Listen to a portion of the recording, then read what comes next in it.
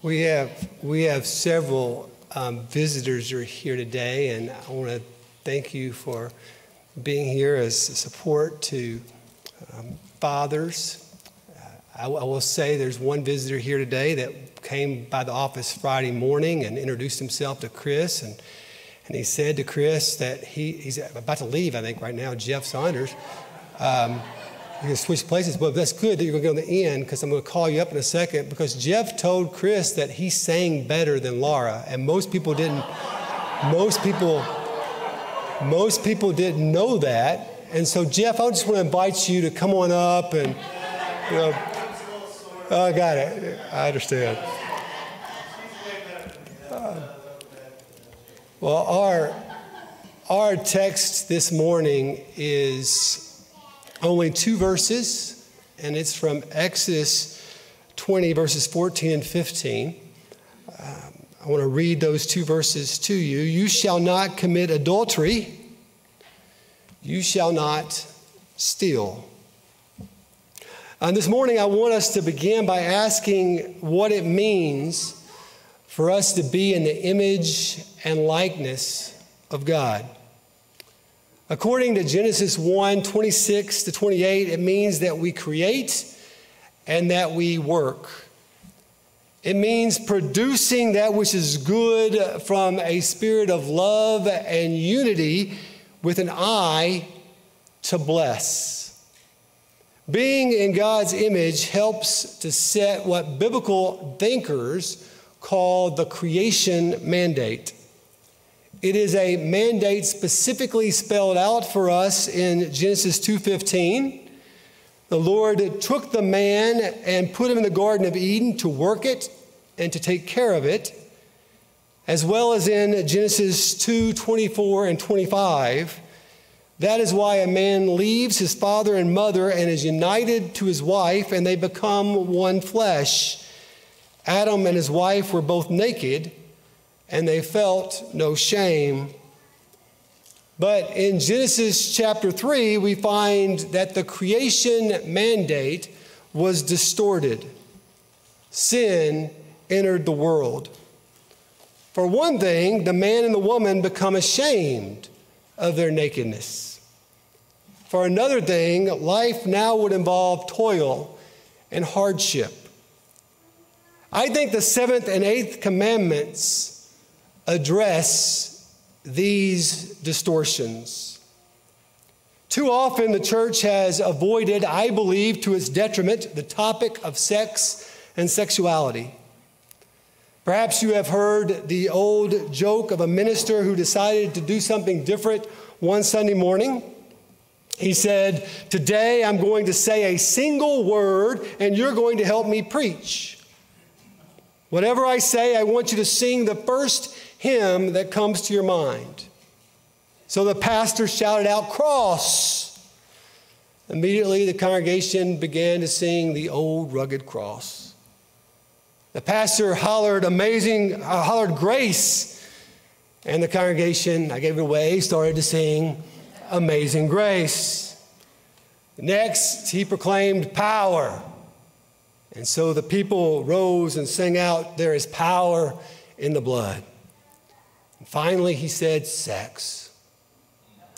And everyone began to look around nervously at each other. They had no idea what to do. It was an awkward moment when suddenly a 87-year-old grandmother stood up and began to sing "Precious Memories."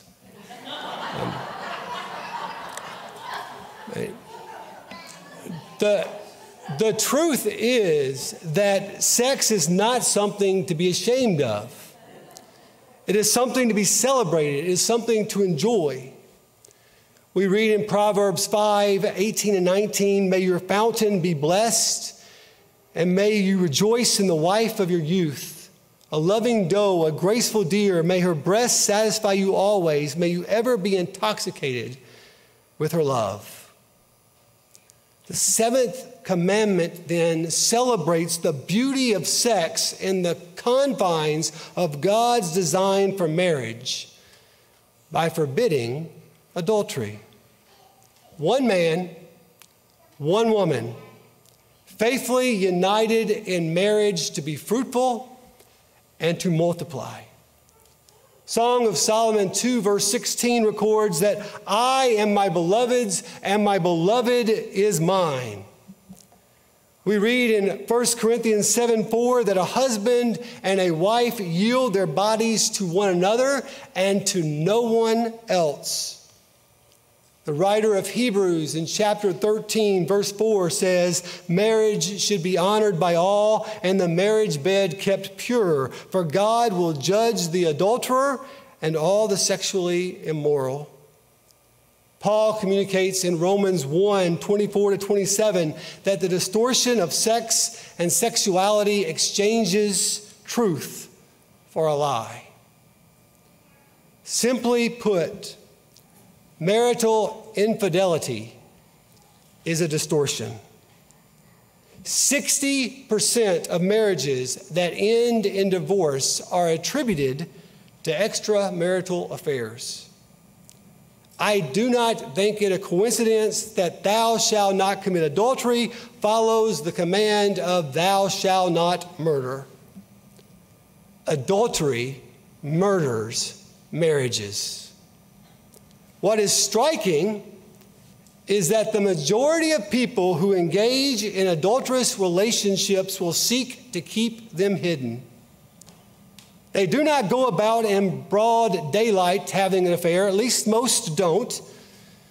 Rather, they sneak around in the dark. Deep down, anyone can identify with the shame of adultery. But marital infidelity extends beyond sexual intercourse between a married person and a person who is not his or her spouse. Jesus says in Matthew 5, 27 and 28, you have heard that it was said, you shall not commit adultery. But I tell you that anyone who looks at a woman lustfully has already committed adultery with her in his heart. Our Lord and Savior so often applied what we might refer to as an inside-outside rule. In other words, sin begins inwardly and works itself outwardly. It means we must guard our hearts and our minds against sexual distortion. Psalm 101:3 reads, I will set nothing wicked before my eyes. Think about the vast pornography industry. You've got magazines, strip clubs, cable channels, and the instant accessibility of the internet. Pornography does not communicate sexual realities, but it promotes a false spirit of dominion that harms a person's heart and mind. Pornography is a form of marital infidelity, and it is a distortion. Like with extramarital affairs, those who view pornography most often do it in secret, dark places. Deep down, people can identify the shamefulness of it. And pornography murders marriages. The violation of marriage also happens before wedding bells even sound. Nearly 70% of couples in America now live together before getting married. Of significance, those who live together before marriage report higher levels of marital dissatisfaction. Doing it our way and not God's way murders marriages. The growing trend of cohabitation is just as prominent among those within the church as those who are outside it. Among professing Christians under the age of 45, most have either already practiced cohabitation or have plans to do so. A recent article in Christianity Today reported that this is the new norm among young professing evangelicals. David Ayers says, it is stunning that this has quietly come to pass among adherents to a form of Christianity that emphasizes obedience to an inerrant Bible, forbids all sex outside marriage, and emphasizes being distinct from the world. But should we be stunned? Is it stunning in light of the fact that the church has rarely spoken in healthy ways about the beauty of sex? Is it stunning in light of the fact that society today almost completely ignores sexual distortions, both inside and outside the church, out of fear of offending someone's personal inclinations? The whole area of sexual relationships has been reduced to the level of personal desire and personal preference. And people will protest that their feelings are so strong that whatever they choose to do, it must be right. It makes me think of Nathaniel Hawthorne's classic novel, The Scarlet Letter. I don't know if you've read it or if you were assigned to read it and then you get the Cliff Notes. I don't know. But in that novel, Hester Prynne and Arthur Dimmesdale engage in sexual relations outside of wedlock. And Hester becomes pregnant. When she refuses to identify the father, the Puritan society shuns her by making her wear a scarlet A on her chest. Hester deeply loved Dimmesdale, so she boldly bears the letter. She did not want to leave the village because the man that she adored, the man that she loved, was there.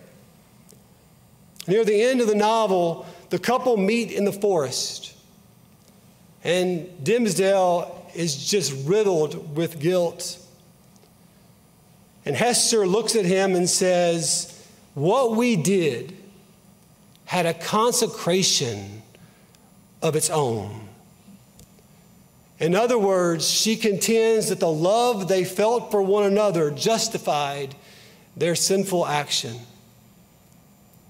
Dimmesdale initially hears from Hester and follows her lead. He comes to believe that somehow he can secretly run away with her. Only this proves to be a slippery slope. Hawthorne shows that once a person replaces what God has intended in His order, so to pursue personal inclinations, then anything goes. Dimmesdale, as he's walking back to the village, begins to have all kinds of immoral thoughts towards others. However, fortunately for Dimmesdale, he does not run off with Hester. Instead, he chooses to confess his sin and experience God's grace. In doing so, we learn that it was the only way that Dimmesdale could have escaped a man named Roger Chillingworth, the man who tormented him throughout the novel, the man who represents our great accuser. In 1 John 1, verse 9, we read, "If we confess our sins, He, God, is faithful and just and will forgive us our sins and purify us from all unrighteousness." Whatever the ways any of us have ever distorted God's design for sex, we can experience forgiveness through Jesus Christ. When we acknowledge our sin as sin and we choose to follow Him rather than the distortions that this world presents. It is why Paul writes in 1 Corinthians 6, verse 11, "And such were some of you, but you were washed, you were sanctified, you were justified in the name of the Lord Jesus Christ and by the Spirit of our God." Earlier, I said I did not think it a coincidence that the seventh commandment followed the sixth commandment. Neither do I think it coincidence that it precedes the eighth commandment. Adulterous acts of premarital sex, pornographic materials, and extramarital affairs rob what is owed solely to one's spouse. There are certain things that belong to others and to them alone. It is why the 8th commandment reads, "Thou shalt not steal." For the young girls present this morning, perhaps you would identify that commandment from Dora the Explorer. Swiper, no swiping. Oh, man. Right? And notably, the 8th commandment does not provide categories of what one can and cannot steal. The ethical imperative is that we do not swipe, period. Robbery is taking through violence or burglary. It is stealing for someone to hold up a bank. It is stealing for someone to shoplift from a store. Theft is taking by cunning and deception. It is stealing for someone to sell a home without being honest on the seller's disclosure. It is stealing to plagiarize by taking someone else's thoughts and claiming them as your own. Fraud is taking by misrepresentation. It is stealing for someone to not complete his or her tax form accurately. It is stealing for someone to go into a restaurant, order water, and fill it up with soda.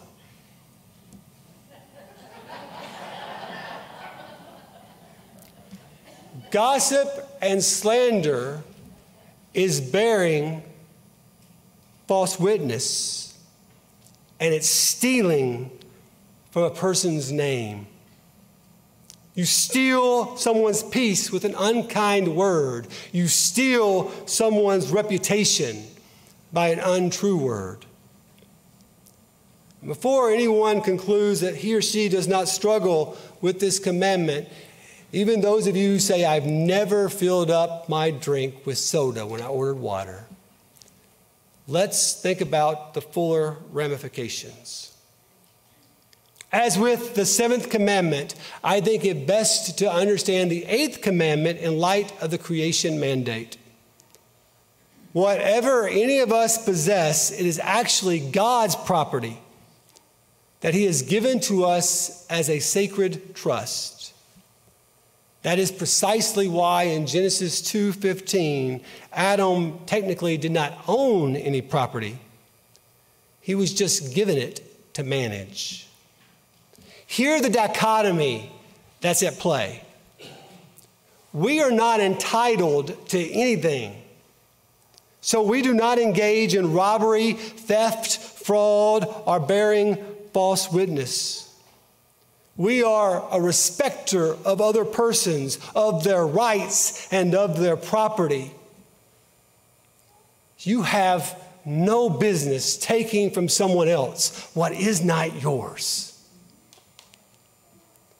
We have been entrusted to some things, and God expects us to steward that which He has entrusted to us, lest we are guilty of stealing.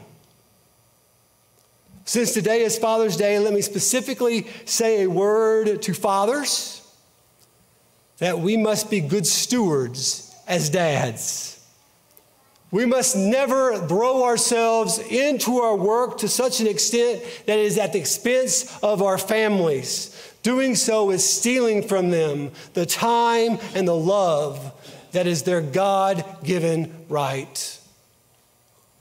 We must be good stewards as neighbors.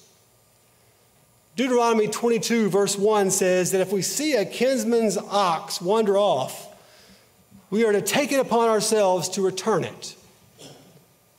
Exodus 23 verse 4 extends that requirement not just to a kinsman, but to our enemies as well. It would be appropriate to go back and reread the parable of the Good Samaritan in Luke chapter 10. The point is this: not to have a concern for the property and the well-being of others is stealing from them the kindness that they are due. We must be good stewards as employees. COVID showed us that many people have the capabilities of working from home. But it would be stealing to pretend like you are working, whether you're at home or at the office, actually engaged in personal inclinations rather than professional accomplishments. Those who hire a person are entitled to their work and their workmanship. Not giving it is denying them the respect that they are due. We must be good stewards, those who are employers. It means paying employees an appropriate wage for their time, for their training, for their expertise. Not doing so is stealing from them the dignity that they are due. We must be good stewards as believers. It means giving back unto God that which is his due. For one, we give to him of our resources. Failing to give to the ministries of the Lord, according to Malachi 3, verses 8 and 9, is robbing God. You are stealing from the Lord. The second is that we are to love him with all our heart, soul, mind, and strength. Whenever we bow down to any type of idol, it steals from God the worship that he alone is due. Whenever we place something before God, we steal from him. We could go on and on with a list of proper stewardship principles. The main thing to be heard is whenever we take and use what we have entirely for ourselves, it is stealing from other people and it is stealing from God. Consider for a moment the parable that Jesus tells in Luke 12, verses 16 to 21. The ground of a certain rich man yielded an abundant harvest. He thought to himself, "What shall I do? I have no place to store my crops." Then he said, "This is what I'll do. I will tear down my barns and build bigger ones, and there I will store my surplus grain. And I'll say to myself, you have plenty of grain laid up for many years. Take life easy. Eat, drink, be merry." But God said to him, "You fool, this very night your life will be demanded from you. Then who will get what you have prepared for yourself? This is how it will be with whoever stores up things for themselves, but is not rich toward God." In this parable, Jesus makes no suggestion that the man was corrupt in his business life. In fact, you could certainly infer that he was hardworking, that he was efficient in that which he did. The problem was that his property became the object of his life. We might say that his focus was on the wrong aspect of possession, on the temporal rather than the eternal. Whenever our soul is required of us, and the Lord asks, "What did you do with all that I entrusted to you?" how are we going to respond? Were we always faithful as stewards? Or did we occasionally steal a little from someone else? or steal a little something from God.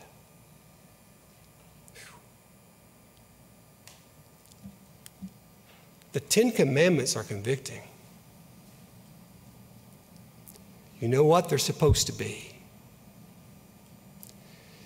They show you and me how far short we fall of what is morally good and right and true.